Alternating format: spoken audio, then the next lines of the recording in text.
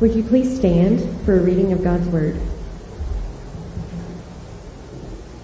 We're going to be reading Mark chapter 11, verses 12 through 21. That can be located on page 494 in the blue Bibles that are located in the seat pocket in front of you. These Bibles are a gift to you if you don't have one at home. Mark chapter 11, verses 12 through 21. Hear the word of the Lord. On the following day, when they came from Bethany, he was hungry. And seeing in the distance a fig tree and leaf, he went to see if he could find anything on it. When he came to it, he found nothing but leaves, for it was not the season for figs. And he said to it, "May no one ever eat fruit from you again." And his disciples heard it. And they came to Jerusalem, and he entered the temple and began to drive out those who sold and those who bought in the temple. And he overturned the tables of the money changers and the seats of those who sold pigeons. And he would not allow anyone to carry anything through the temple. And he was teaching them and saying to them, "Is it not written, 'My house shall be called a house of prayer for all the nations'? But you have made it a den of robbers." And the chief priests and the scribes heard it, and were seeking a way to destroy him, for they feared him, because all the crowd was astonished at his teaching. And when evening came, they went out of the city. As they passed by in the morning, they saw the fig tree withered away to its roots. And Peter remembered and said to him, "Rabbi, look, the fig tree that you cursed has withered." This is God's word.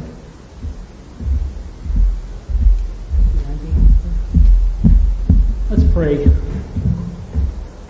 Father, we thank you for the power and the truth of your word. We thank you for, God, the fact that as the greatest prophet of Israel, your words never fell to the ground. And so, Lord, we thank you for what that meant then. We thank you for what it means now. We pray that, Lord, through the hearing of your word, our own hearts would be searched, that we would be found out before you, that we would have nothing to hide, and we would be pure before you, God, as you examine us and call us to holiness and to sanctification. And so, Lord, I pray for just a special touch from you, that we would be able to hear the word with all of the power that it intends for us, and that I would be able to speak it as one, God, who has been abiding in it, Lord, and is able to clearly state what you want to be said from it, Lord. And so I know I can't do that without your help, and so I ask for your enabling power right now. So, Lord, I thank you for this gathering of people. Pray that you would be by our side as we listen to your word preached. In Jesus' name we pray. Amen. You can be seated. Good to see all of you here this morning. I hope you had a great Thanksgiving. Hope you are not still so full that you're going to fall immediately to sleep as I begin to preach. Hope the leftovers are slowly and surely disappearing from your refrigerator. I want to thank all of you who came out last Sunday night to the Thanksgiving dinner we had with the other three churches. It was a great time. We are planning on doing that again and doing that in different ways. And so we hope that you're on board for that. Also want to thank Gabriel for bringing the word to us last week. He did a great job. Most of you don't know this, but he was very, very, very sick and just plowed through, did a great job with the word. And what we saw last week with his preaching was Jesus coming into Jerusalem as Israel's long-awaited Messiah, the Messianic King, the one that had been prophesied, waited for. And he was riding, as Zechariah had specifically prophesied, on the colt of a donkey which no one had ever ridden before. When he got to the city, he was greeted by an enthusiastic crowd. They had laid their coats before the beast he was riding upon, and they waved palm branches. It was a sign of triumph and victory of a victorious king, and they cried out, Hosanna, meaning Lord save us. They cried, Hosanna, blessed is the one who comes in the name of the Lord. And all of this pointed to a very specific position that Christ occupied as in his messianic identity, and that was as Israel's king. He was the king that would sit on David's throne.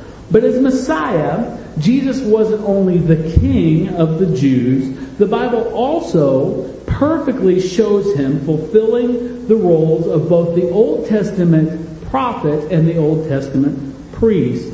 Now, we're going to get to the priest in the coming weeks, but today's passage is going to put particular emphasis on how Jesus fulfilled the role as the perfect, the ideal, the absolutely perfect, as I said, role of the Old Testament prophet.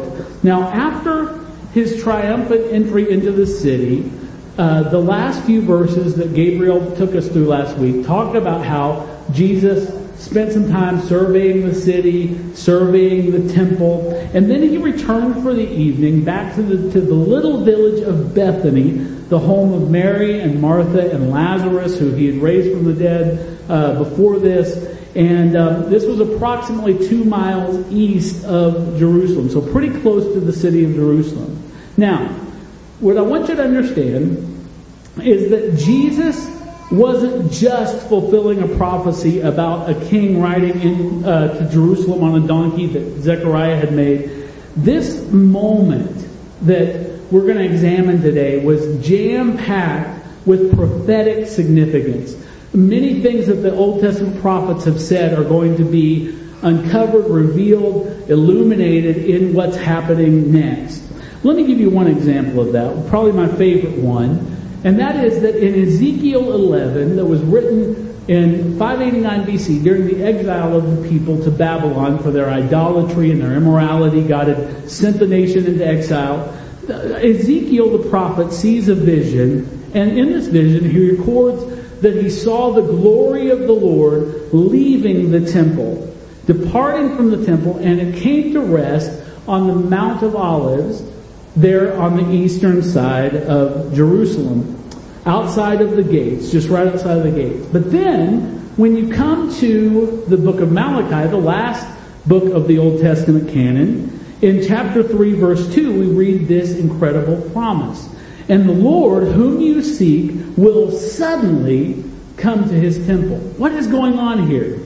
Well, with Jesus' triumphal entry into Jerusalem, and more specifically into the temple, and coming down from the Mount of Olives, where Bethany was located, just on top there, beyond there, he fulfills the promise that God's glory would one day return to the temple. Because who is Jesus? He is God. He has all the glory of God. We saw that at Transfiguration. And he fulfills the promise that God's glory would one day return to the temple, even if the people who saw him failed to recognize what was happening. So today, what I want to do, with images like that in mind, I want to take a look at Jesus fulfilling the pattern of the prophet further by examining first the prophetic picture that he paints for us, second the prophetic action that he takes, and thirdly the prophetic penalty that he's going to pay for the fulfillments of these actions. And then lastly, the imminent prophetic fulfillment, the prophetic fulfillment that was coming that he illustrated for us. So in that order, first of all, let's consider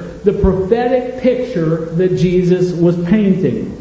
Now, who was he painting this picture for? Well, primarily for his disciples who were there present when these events occurred, and secondarily for our benefit who would read these words centuries later, so that we could not only understand the times that Christ was living in, but have a better picture, a better grasp on our own times as well. Throughout the Old Testament, if you were to read from Genesis to Malachi, you would find that the prophets were absolute masters of vivid, descriptive language. And they would put together these crystal clear illustrations. And all of these descriptive language and illustrations help the people to whom they preached better understand the message that God was sending them through these prophets. whether he was telling them to repent or whether he was telling them to hope for a future deliverance. Now, sometimes the illustrations were designed by careful instruction by God in advance of their presentation. For example, Jeremiah the prophet was told to walk around bearing a yoke on his shoulders, symbolizing the coming exile of the people. And that yoke had to be constructed in divine accordance to God's explicit instructions. So there's some preparation that went on before he could do this illustrated sermon for the people. Other times, a seemingly random circumstance or a seemingly random item was used by a sovereign God to show his people what he wanted them to understand. And he wanted to let them know that he was in charge of their destiny, for better or worse. Let me give you some examples. For example, the time came when the prophet Samuel came to King Saul and told him that God had, because of his wickedness, rejected him as king over his people. And when Samuel turned to leave Saul, some of you will remember, King Saul reached out, grabbed his robes, and tore them from the departing prophet. And Samuel told him that God was tearing the kingdom out of his grasp in a similar fashion to what had just happened, that he had chosen someone better who would wind up being David. Now, this is an example of something seeming random. It's just an accident. He tore the robe, but it wound up being absolutely sovereign by the design of God. Also consider when God used Moses' average, everyday, non-miraculous staff that he used in his work as a shepherd. It's just a stick, basically. But God used that in the hand of Moses to perform signs and wonders before Pharaoh, to even part the Red Sea, and even to hold it up and result in the destruction of Israel's enemies. We see a similar set of circumstances to these in what happens in our text today. With Jesus, after the triumphal entry, a similar thing happened, something that seems so random. If you were completely unfamiliar with the Scriptures, with the stories in the Gospels, and I just read you the first third of the text that Landy read for us, you would say that is so random. That has no bearing on anything else that I can imagine. Let's look at it again. Verse 12 says, on the following day, so this is the day after the triumphant entry, Jesus looked at the city, looked at the temple. On the following day, when they came from Bethany, he was hungry. And seeing in the distance a fig tree in leaf, he went to see if he could find anything on it. And when he came to it, he found nothing but leaves, for it was not the season of figs. Now, the first thing I want you to notice about this little section of the passage is that Jesus was genuinely hungry. He wanted breakfast. That may not sound like that important a detail, but it is, because Jesus was not pretending to be hungry in order to depict something prophetic for the 12. No, he was really hungry. He wanted to satisfy a natural need for sustenance. Now, pause and think about that for a minute. What a beautiful and yet extremely simple picture that paints for us of Christ's full humanity. He has known hunger. That's interesting, isn't it? Because Mark has portrayed to us beautifully how Christ was God. He shows him walking on water. He shows him commanding storms. He shows him standing, talking with two men that had long since left the earth, Moses and Elijah, in all of his heavenly glory. And now he's hungry. And what does that say for us? Well, it should be encouraging, and it should be convicting for us as well.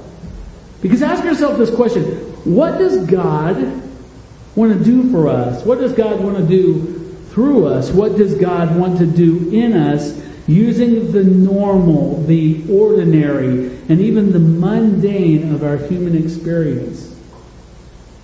How could this reality, if you really got a hold of this idea, how could this reality possibly change the way that tomorrow morning, after a long weekend, you approach your job? How could it affect the way you approach your marriage? How could it affect the way you approach your child rearing? How could it approach the way you come to church, or even how you spend your leisure time? If you truly imagine that God can commandeer the most mundane, the most normal, the most uneventful portions of your human experience and use them for His glory. Well, while Jesus' hunger was natural and normal, God would use it to set up a prophetic symbol of epic proportion.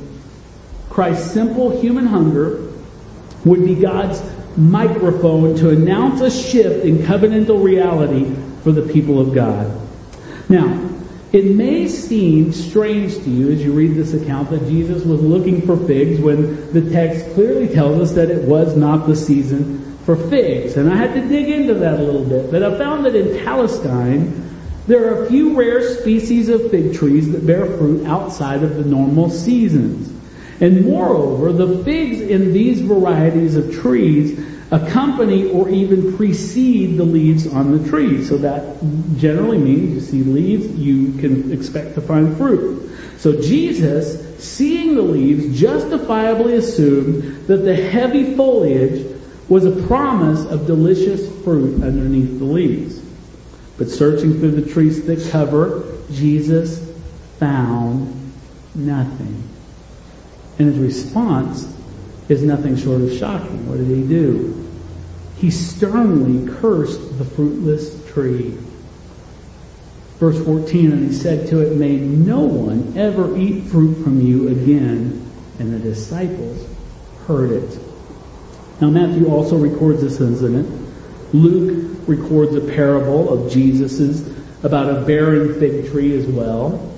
In all of Jesus' earthly ministry, this is the only time that we see him use his words or his power to destroy. What is going on here in this passage?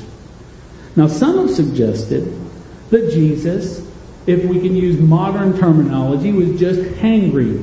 That he was being hungry, and so he was in a bad mood, and used his power to throw a tantrum in response to his frustration at the empty tree. Bertrand Russell was so put off by this account that he used it to justify his own atheism in his book, Why I Am Not a Christian. But you and I cannot consider that explanation for even a minute. Why?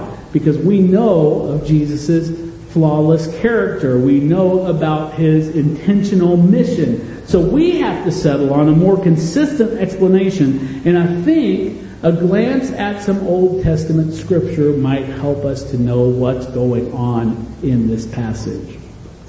Jeremiah, the prophet Jeremiah, chapter 8, verse 13, God is speaking of his people Israel, and he says these words.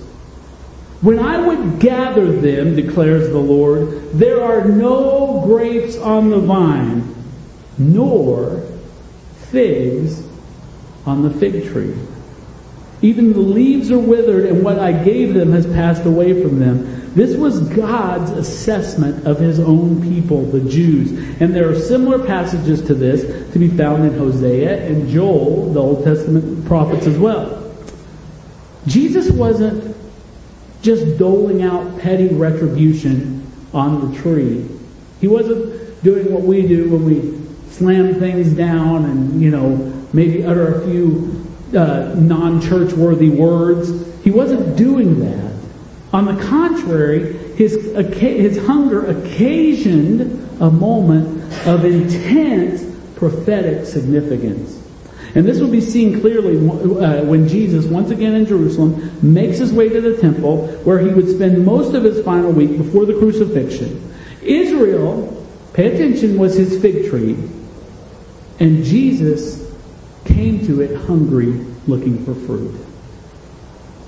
Don't gloss over the detail that Mark gives us at the end of that account, telling us that when Jesus cursed the fig tree, that his disciples clearly heard him say it. What Mark wants you to know is that Jesus didn't whisper under his breath. It wasn't a secret. You didn't need an advanced theological degree or special revelation from God to understand that what he had just said to this tree, that regardless of its lively appearance, it had no fruit. Now, so Jesus goes to Jerusalem, goes to the temple. Herod's temple, called that because Herod was the one who kind of did a massive renovation project on this building and the court surrounding it. Herod's temple was constructed with 4 courts. And the innermost court, the center of the temple, was called the court of the priests, where only the men sanctified to serve at the altar could go. Outside of that was the court of the men, where the men of Israel were worshipped, and just beyond that was the court of the women. Now, the largest section, the court outside of the court of the women, was known as the outer court for obvious reasons, and sometimes it was known as the court of the Gentiles. And that's important. See, it was into this outermost section of the temple that Jesus first entered that day.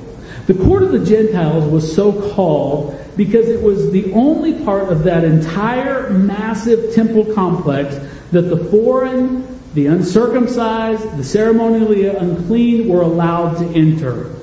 They were strictly forbidden in any other part of the temple. The Lord had made this provision so that even strangers to the covenant, those not born under the covenant with Israel, could approach to worship, to pray, and to learn from the Jews of Israel's God. But when Jesus entered the temple that day and walked into the court of the Gentiles, he didn't see any Gentiles being instructed in the ways of the Lord. He didn't see groups of Gentiles gathered to pray or worship the one true God. Instead, what he saw was Jews selling livestock, selling doves and pigeons and other necessities of temple sacrifice to other Israelites. Jews weren't permitted to use foreign money in the temple, no Roman money or Greek money. So opportunistic Hebrews were also exchanging currencies at exorbitant rates to make absurd profits. The place didn't look like a sacred place set aside for the accommodation of foreign peoples to learn of the one true God at all. It looked and it sounded more like any other crowded, busy, noisy Middle Eastern market or bazaar. So verse 15, Jesus responds much like he responded to the fruitless fig tree. And he entered the temple and began to drive out those who sold and those who bought in the temple. And he overturned the tables of the money changers and the seats of those who sold pigeons. And he would not allow anyone to carry anything through the temple. Jesus had seen enough. John points back in John chapter 2 to the prophecy that declared that Jesus would be consumed with zeal for the house of God. His cleansing of the Gentiles' courts dramatically displays the truth of that statement. His raging zeal for the house of God and the purity of its worship. Symbolized by the fig tree earlier, Jesus engaged in a prophetic action, one of judgment. The Jews had broken the covenant and were being called to accountability. What he had said to the tree would be applied to Israel. Although there were plenty of religious leaves, the appearance of great life in the temple, there was no fruit to satisfy the Messiah's desires, the Messiah who had come looking for fruit.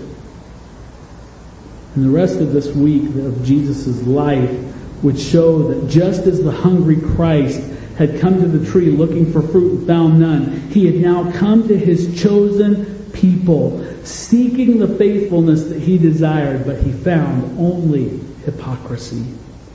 All leaves, no fruit. They looked great, but they fed no one. How many of us have green, leafy lives that are devoid of lasting, satisfying fruit? We're found often in the temple doing all the religious calisthenics, but no one at all on planet Earth benefits from the show. No one benefits from the egotistical nature of our faith's outworking. My question to you is, must Jesus come and overturn our tables or drive us out of our comfortable seats? In verse 17, Mark tells us, and he was teaching them and saying to them, is it not written? Once again, we've seen this over and over again. Where did Jesus go to justify what he's doing? Straight to the Word of God. Is it not written, my house shall be called a house of prayer for all the nations, but you have made it a den of robbers? How amazing that Jesus, in the sternness of his wrath, still takes time to teach those who would be found listening to him. He quotes Isaiah 56:7 to show them how far they have fallen from God's intention for his house. It was meant to draw the nations to the true God, but instead the Jews have stolen from each other in that place, and they've stolen that place from the Gentiles for whom it was intended. There was a den of robbers. The place set aside for Gentiles was never intended to be commandeered so that Jews could exploit each other for financial benefit. But his ultimate goal wasn't to restore the temple to its old covenant ideal. Jesus, in driving out the money changers and flipping over the tables, wasn't saying, hey, get this thing fixed. Go back to what Moses taught you. No. That wasn't Jesus' intention at all. He wasn't trying to fix the Old Testament ideal. He was replacing it. Jesus was pointing to a time where he would be the true and uncorruptible temple, where all people from every nation could find hope and refuge and approach the living God and learn of him, Jew or Gentile. And that's why he said back in John, destroy this temple, and in 3 days I will raise it up, never to be destroyed again. He was speaking of his soon-to-come death and his glorious resurrection that would follow. But unfortunately, as any study of history and the examination of the New Testament scriptures will teach you, the cost of holiness and the cost of integrity in the things of God is often very, very, very high. Jesus himself would lament, "O Jerusalem, Jerusalem, the city that kills the prophets and stones those who are sent to it." If the prophets that preceded him died at the hands of the bloodthirsty Pharisees, scribes, then Israel's perfect prophet could not expect to avoid a similar fate. There would be a prophetic penalty to be paid by the one who spoke the truth so clearly. And that's what we read in verse 18. And the chief priests and the scribes heard it and were seeking a way to destroy him. For they feared him because all the crowd was astonished at his teaching. The three things to take particular notice of in this verse 18. First, just as the 12 heard what Jesus said to the tree by design, the chief priests and the scribes heard what Jesus said in the temple by his design. He didn't whisper. It wasn't a secret. And you didn't need some advanced theological degree or a special revelation from God to understand what he had said.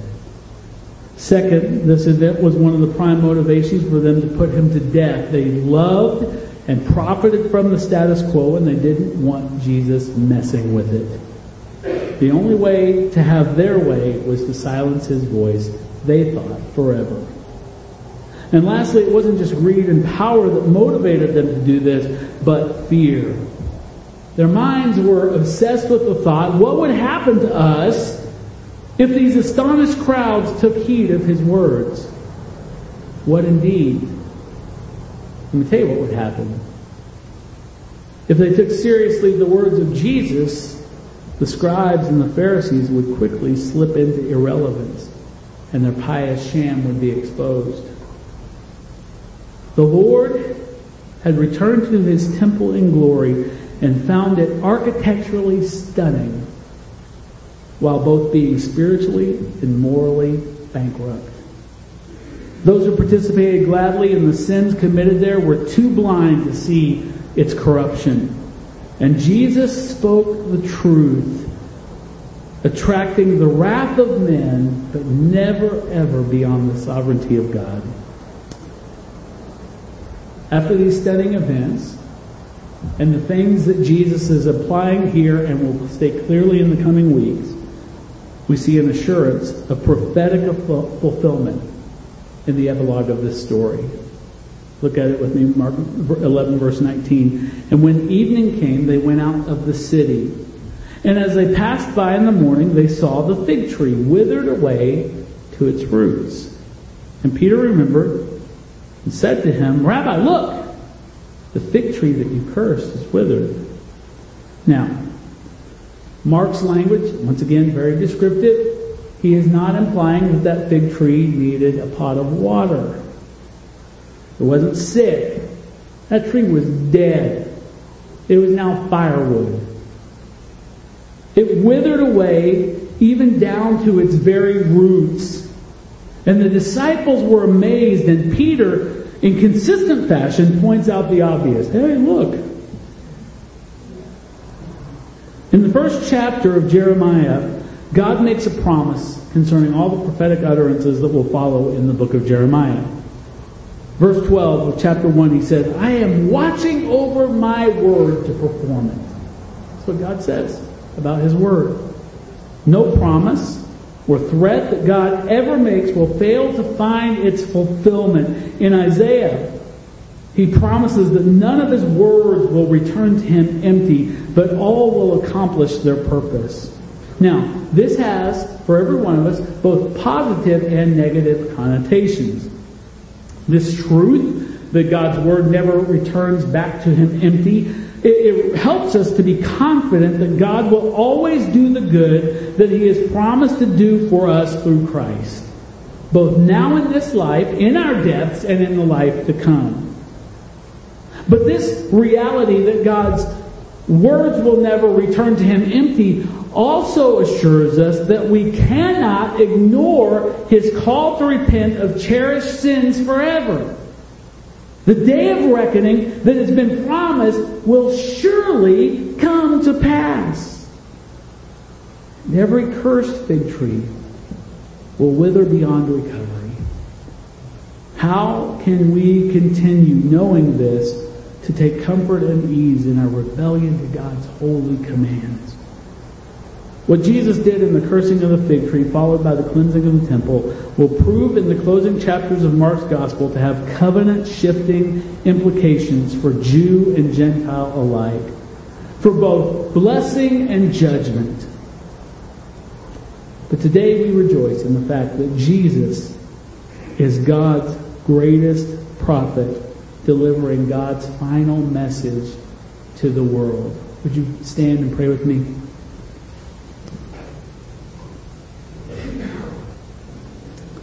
God, we thank You for everything this passage teaches us, that You are a covenant God. And God, You determined that You would have a people on Your terms, and we thank You for that. And God, we thank You that in order to accomplish this, You have proven Yourself over and over again to be a God who keeps His word, whose truth is unassailable. So Lord, we thank You for that. Lord, we pray that all the lessons of this passage, that we would learn to not dismiss those things that are simple, normal, regular, mundane, but we would look for You to use all of it for Your glory. God, we pray that when we hear Your words in Bible study and songs of praise and sermons like this, Lord, that we would take them very, very seriously, because You are a God who keeps Your word. So Lord, we thank You for this. We pray that You would be glorified by all that's been said and the way it's been said and heard, and that we would be a people that glorify our Father in heaven. In Jesus' name we pray. Amen.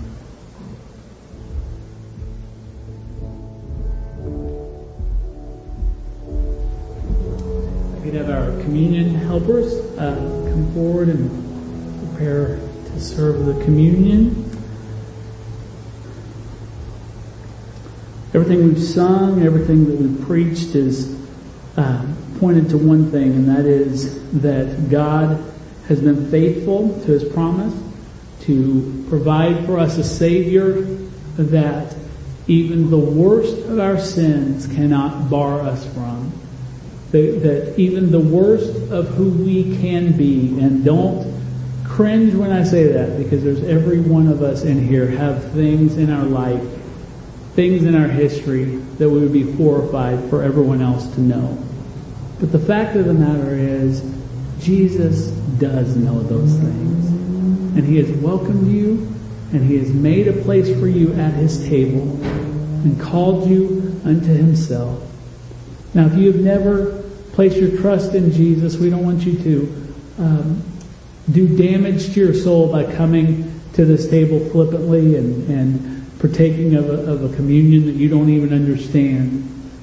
But if you are a believer, man, we welcome you with joy to this table. And if you're not, then we want to show you how to trust Jesus. Just seek out myself or Gabriel after the service, and we would love to share with you the greatest joy of our life, and that is to know Jesus. So I'm going to invite you to come and receive the elements and then take them back to your seat, and we'll share them together in just a moment.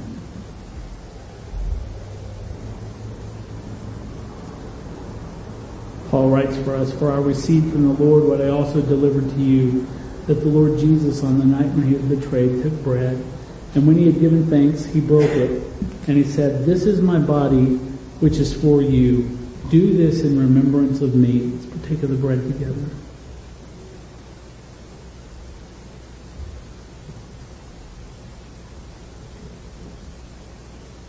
In the same way, also, He took the cup after supper, saying, "This cup is the new covenant in my blood.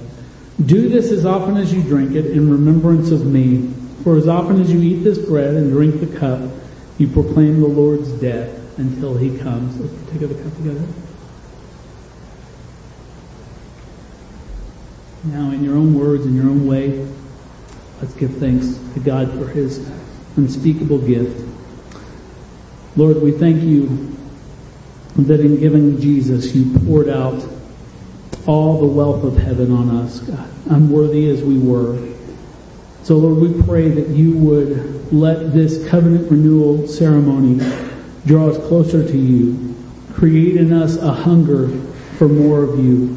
Holy Spirit, produce the fruit in us that the God of the universe, the Son, the mighty conqueror of sin and death is looking for in us.